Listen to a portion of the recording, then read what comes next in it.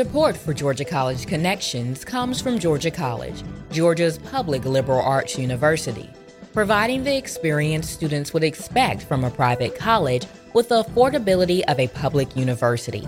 For more information, gcsu.edu.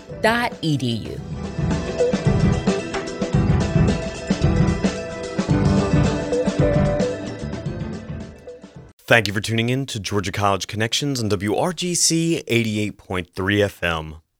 I'm your host, Daniel McDonald, and today we continue our collaboration with the American Democracy Project at Georgia College to bring their Times Talk conversations to our radio audience. The Times Talk is a weekly current events and ideas symposium that takes place at noon Wednesdays in the Ina Dillard Russell Library on the campus of Georgia College in downtown Milledgeville. These events are free and open to the public, so if this discussion sparks your interest, please consider joining the conversation at noon Wednesdays in the Georgia College Library. Today, our topic of conversation is the economic and political impact of Great Britain's decision to leave the European Union. My guest today is Steve Elliott Gower, Associate Professor of Political Science at Georgia College. Dr. Gower, welcome to Georgia College Connections. Thank you, Daniel. It's good to be here. It's my pleasure to host you here today. So, of course, we are talking about Brexit, which happened a few months ago, and we're still weighing the economic and political aspects of this break, this historical break between some of the nation members to the European Union. So, I thought we'd start off for any of our listeners who may not have a good bird's eye view of this and start with a question. Can you give us insight into the economic relationship Great Britain shared with the European Union throughout this European experiment? Sure, Daniel. I guess the first thing to know is that the UK is a little bit of a Johnny-come-lately to the European experiment, which has its roots in the European Coal and Steel Community of 1951. This was an agreement between Germany, France, and the Benelux countries to establish a common market for steel and coal. So the UK joined what was then called the European Economic Community in 1973, and sort of one of the contexts of that was declining trade between the UK and its former colonies and countries of the Commonwealth. But since 1973, the UK has developed a very, very tight-knit economic and financial relationship with the European Union. EU membership, for example, gives UK exporters unimpeded access to a single market of just over 500 million people. And by the same token, it gives European exporters that same unimpeded access to the UK market, which is a very important market because the UK has typically run a pretty significant trade deficit over the past few decades. So it's a net importer of goods. EU membership has also made the UK a very attractive location for foreign direct investment, particularly in the form of multinational corporations.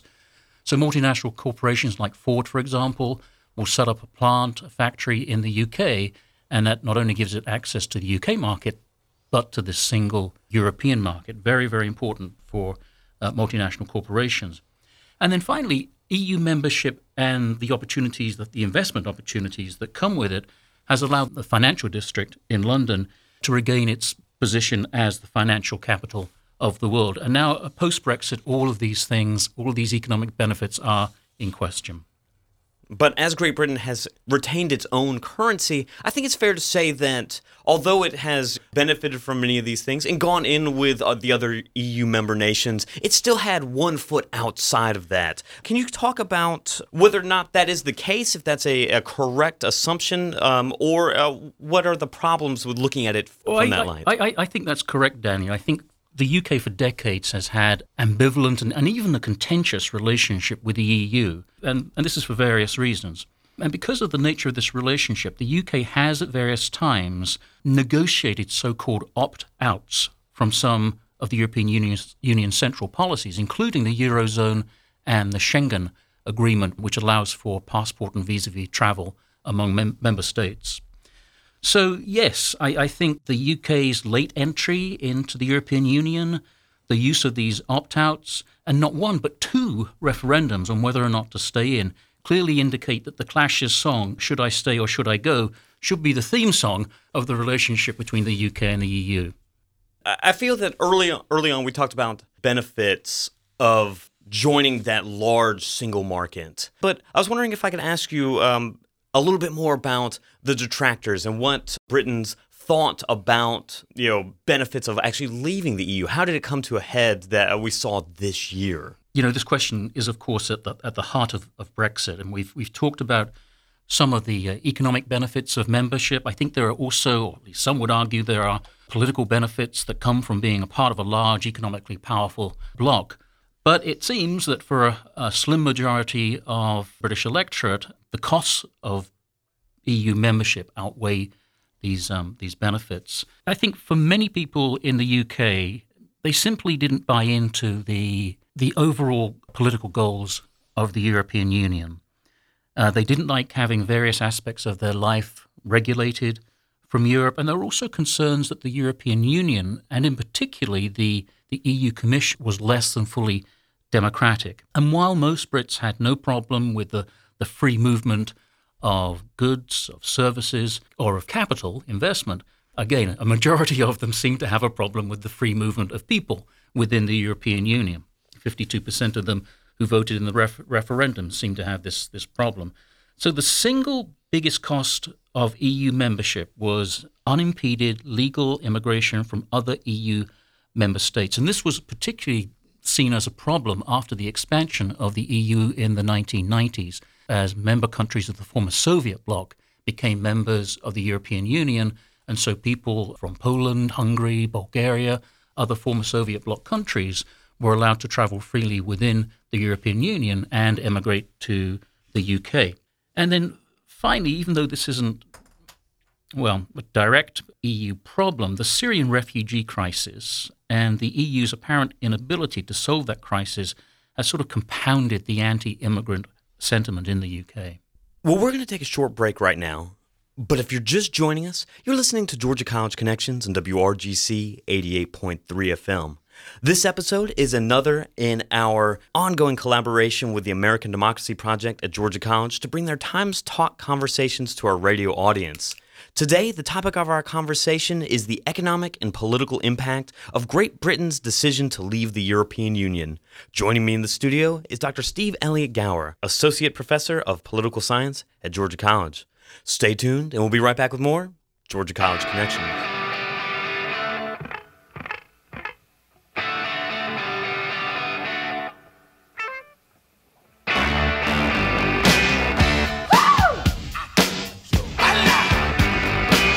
Darling, you got to let me know. Should I stay or should I go? If you say that you are mine, I'll be here till the end of time. So you got to let me know. Should I stay or should I go? It's always tease, tease, tease. You're happy when I'm on my knees. One day it's fine and next it's black. So if you want me off your back, well come on and let me know. Should I stay or should I go? Should I stay or should I go now? Should I stay or should I go now? If I go there will be trouble, and if I stay it will be double. So come on and let me know.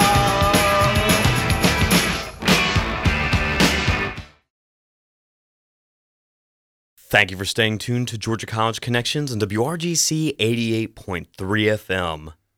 This episode, of course, is one of our series of Times Talk conversations in which we partner with the American Democracy Project at Georgia College to bring their weekly Times Talk to our radio audience. Of course, the Times Talk is a free and open event that takes place at noon Wednesdays in the Georgia College Library. So if you enjoy our conversation today, please consider coming out and joining the dialogue at noon Wednesdays in the Georgia College Library. Today we're talking about the political and economic impact of the Brexit vote in Great Britain. Joining me today is Dr. Steve Elliott Gower, Associate Professor of Political Science at Georgia College. Now, in that last segment, we were talking a little bit about some of the history of the European Union and how it came together and some of the ongoing conversations that led to not only the referendum on Brexit, but also the affirmative vote to leave the European Union. Now, if we take a step back even further, I have the curiosity to ask you, do you think, or does maybe the popular thought on the Brexit view this as a repudiation of globalization? And if so, or if not, why is that? Well, globalization, of course, is a massive concept. We can narrow it down a little bit by talking about economic globalization, that is the global integration of economic and financial markets, the free flow of goods, services, and capital. And so I don't think Great Britain's decision to exit the EU is entirely a repudiation of globalization. I think it may be a rethinking of globalization. For one thing, the UK cannot almost literally afford to repudiate globalization. It has historically been a trader nation. Napoleon famously referred to Great Britain as a nation of shopkeepers. So the UK has to remain engaged economically with the rest of the world in order to survive. Perhaps it's a repudiation of globalization in the sense that the UK wants to pull up the drawbridge and keep out immigrants.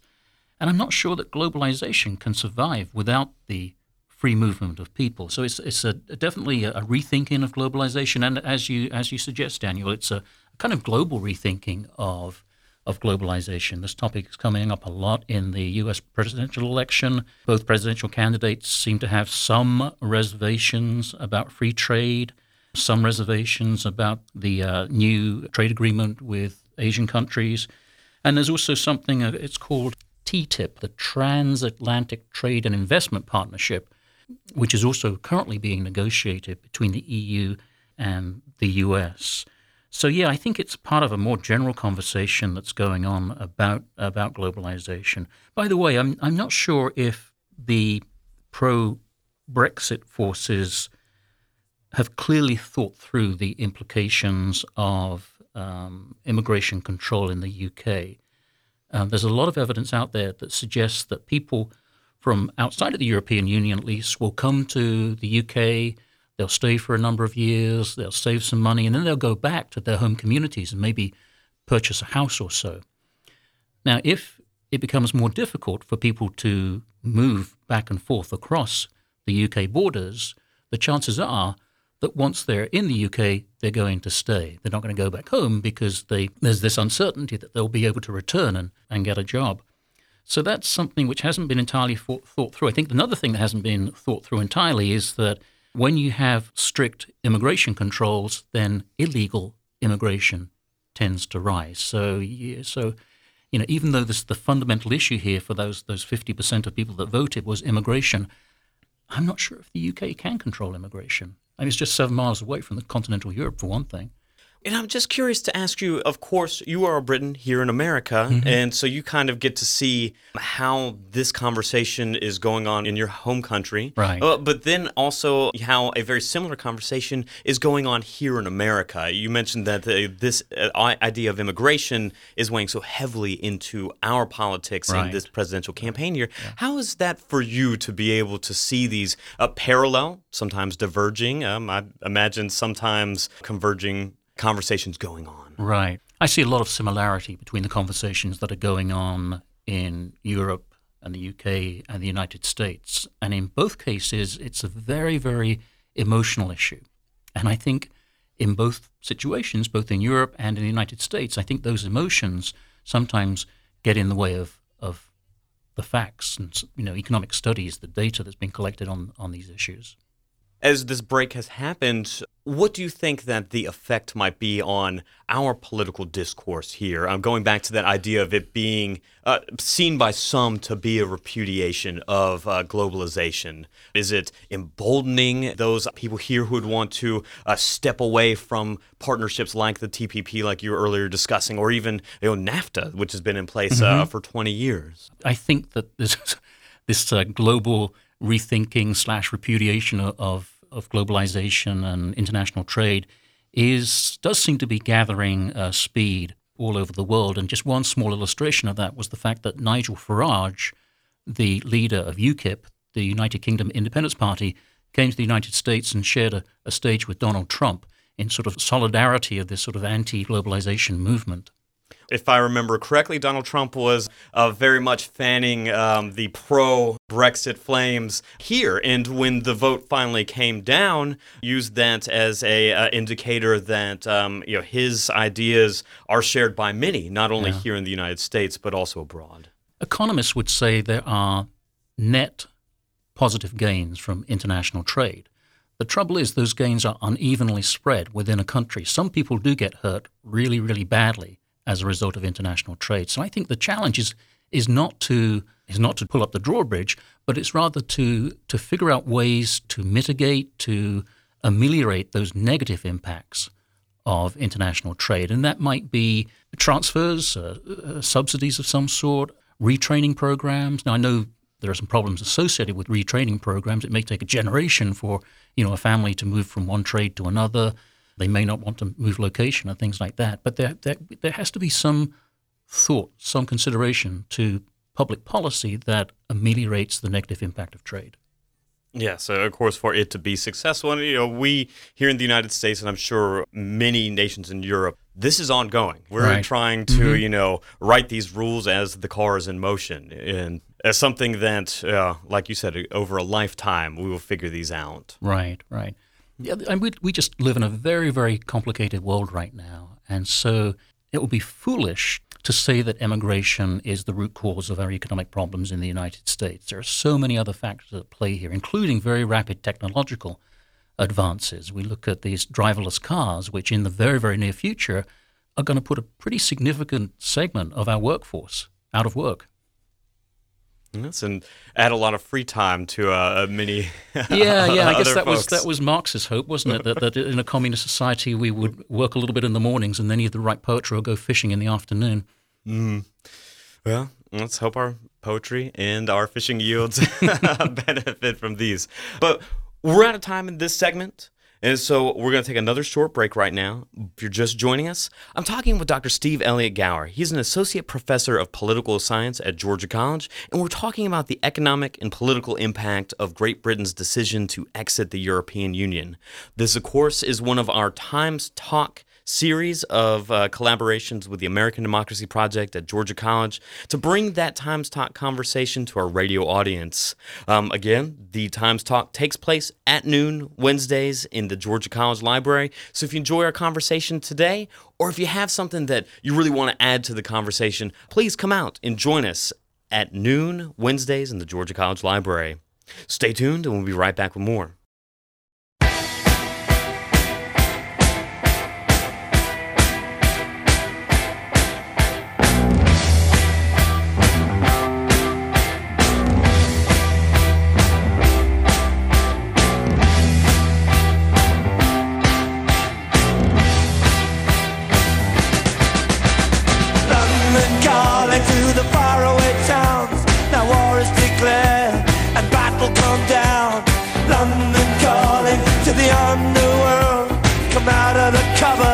You boys and girls, London calling. Now don't look to us. Phony Beatlemania is bitten the dust. London calling. See, we ain't got no swing except for the rain and the truncheon thing. The ice age is coming. The sun's zooming in. Meltdown expected. The wheat is going thin. Engines stop running, but I have no fear, 'cause London is drowning. I live by the river to the imitation zone. Forget it, brother, you can go it alone. Thank you for staying tuned to Georgia College Connections and WRGC 88.3 FM. I'm your host, Daniel McDonald, and we're continuing today with our collaboration with the American Democracy Project at Georgia College to bring their Times Talk conversations to our radio audience. Joining me in the studio is Dr. Steve Elliott Gower, Associate Professor of Political Science at Georgia College, and we're talking about the economic and political impact of Great Britain's decision to leave the European Union.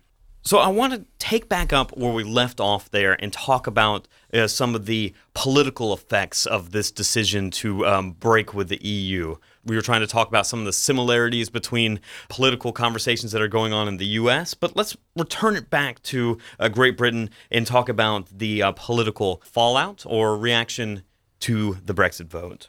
I mentioned earlier that being a member of a large and economically powerful economic bloc conferred a certain political power on the world stage. And indeed, for much of the second half of the 20th century, people would argue that Britain was really fighting above its weight. So the question now is, when the UK leaves the European Union, what does that do to its political influence on the world stage?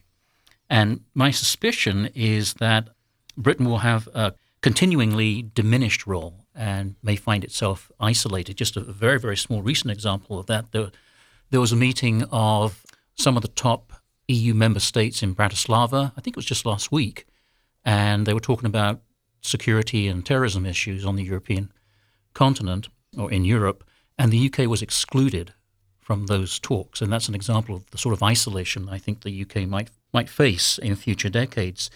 The other issue, and I think this could be one of the greatest tragedies of the Brexit vote, is the existential crisis that it creates in that Scotland was very pro-EU. Scotland received a good number of subsidies from the EU, and so the spectre of a second referendum vote on Scottish independence is rearing its head.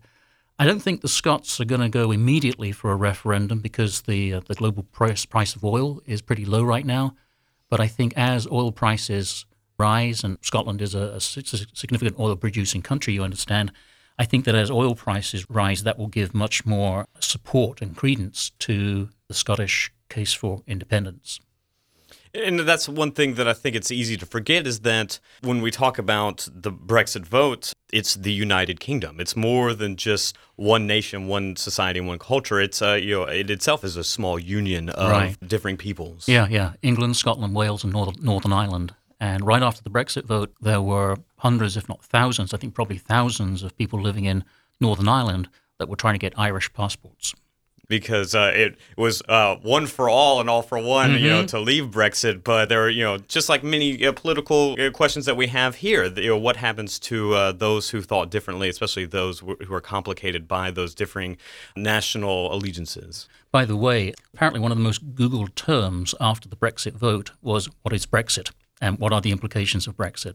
So again, I think it goes back to that issue of emotion versus facts. Well, and of course, let us say that was geographically isolated to the United Kingdom, because it would not strike me as an odd question to be asking as we read the news across the Atlantic Ocean about the Brexit. But no, that was going on in England and other parts of the United Kingdom. Right. Just fuel for thought for our own political questions here. Yeah, really. Our engagement. I'm the faculty advisor for the American Democracy Project, and one of the things we really push in ADP is the importance of being informed on the issues, knowing what Brexit is before you vote on it. Well, and of course, so many times here, the message from the parties is, vote the ticket. So, hit that one button to select all of your candidates on down. And I guess in picking personalities for government, but also on these questions like ballot referendums that'll come up for voters here. Sure. Going into the ballot box prepared. Absolutely. Yeah, I think there are 4 constitutional amendments on the Georgia ballot in November, and so it would behoove us to get out and get a little information about those constitutional amendments before we get into the voting booth. Yes, especially based on the wording of those amendments. You are correct, sir. Yes. But let's change over to economics here. So what have we seen thus far about the economic effects of this Brexit vote? Well, the most obvious immediate economic effect was on the value of sterling, on the value of the pound. It plummeted precipitously. It plummeted to, I think it was a 31-year low against the dollar. And it's crept back a little bit since then, but it's still very, very weak. A weak pound, of course, makes imports much more expensive. And I just mentioned earlier that the UK is a net importer of goods, so that's going to have a pretty immediate impact upon the economy. Imports are much more expensive now. Now, you'd think on the other side of the coin that this is good news for exporters, because all of a sudden UK goods become less valuable, they become cheaper. But it's unclear that exporters are going to really reap that benefit, because the main thing that's happened as a result of the Brexit vote is the creation of tremendous uncertainty, and business dislikes uncertainty. And so exporters are not going to be investing in their own businesses in this environment of tremendous uncertainty. They just don't know what the economic environment is going to look like down the road. But is it too soon to be able to judge some of the perhaps doomsday prognostications about the Brexit? Because, of course, as you said, the pound has been hammered in its value against the U.S. dollar. But we have seen in the Financial Times Stock Exchange, it is up a little bit from the date of the vote. Uncertainty does not just creep in on one day. As the run-up to the vote happened, of course, there was much uncertainty about which way they would go. And then those questions were validated by a vote to exit the union. Yeah. Some of those multinational corporations we talked about earlier are really rethinking whether or not they want to remain in Britain. Ford, I believe, is in the process or is thinking about closing one of its manufacturing plants in Dagenham at the cost of 3,000 jobs. And so all of these multinational corporations are really kind of rethinking whether or not they want to be in the UK over the long term. Now, this uncertainty is going to continue for probably a number of years. The UK hasn't even invoked Article 50 of the Treaty of the European Union yet. I think Prime Minister Theresa May is really playing for time here. By the way, in Whitehall, which is shorthand for the civil service, Prime Minister May is known as Prime Minister Theresa May or may not. But back to my point about uncertainty. So once Article 50, could you please tell us what Article 50 is? Just for those who are not sure. So Article 50 is the article in the Treaty of the European Union that allows a member state to exit the European Union. So that article has to first be invoked, and then from the time of invoking the article, the UK would have 2 years to negotiate the terms of its exit. And it's only after the terms of exit have been negotiated and we can see what it looks like that uncertainty begins to evaporate a little bit and we have a clearer picture of what the economic and the political future looks like. At the date of our recording today, do we have any idea of what the timeline looks like from here on out? Not really. As I say, Prime Minister May is continuing to play for time. I think I read somewhere some pundits were suggesting that she would pull the trigger, so to speak, invoke Article 50 sometime in November. Basically, I think what the Prime Minister and the Cabinet are doing now is putting together a plan, an exit plan, which the pro-Brexit forces did not have at the time of the vote. Well, I mean, talk about putting the car together as we're moving down the road. Absolutely, that's what it is. Well, it's time now for the perennial last question for our Time Stocks conversations, and that is just, what do you hope our audience gains from the conversation that you have on Wednesday at the Georgia College Library? Yeah, this may be a little bit unusual in that it's not directly related to Brexit, but I talked earlier about how emotional these issues have been. I was thinking about some of my colleagues over in the rhetoric program, Dr. Jan Clark, for example, who's involved in ADP.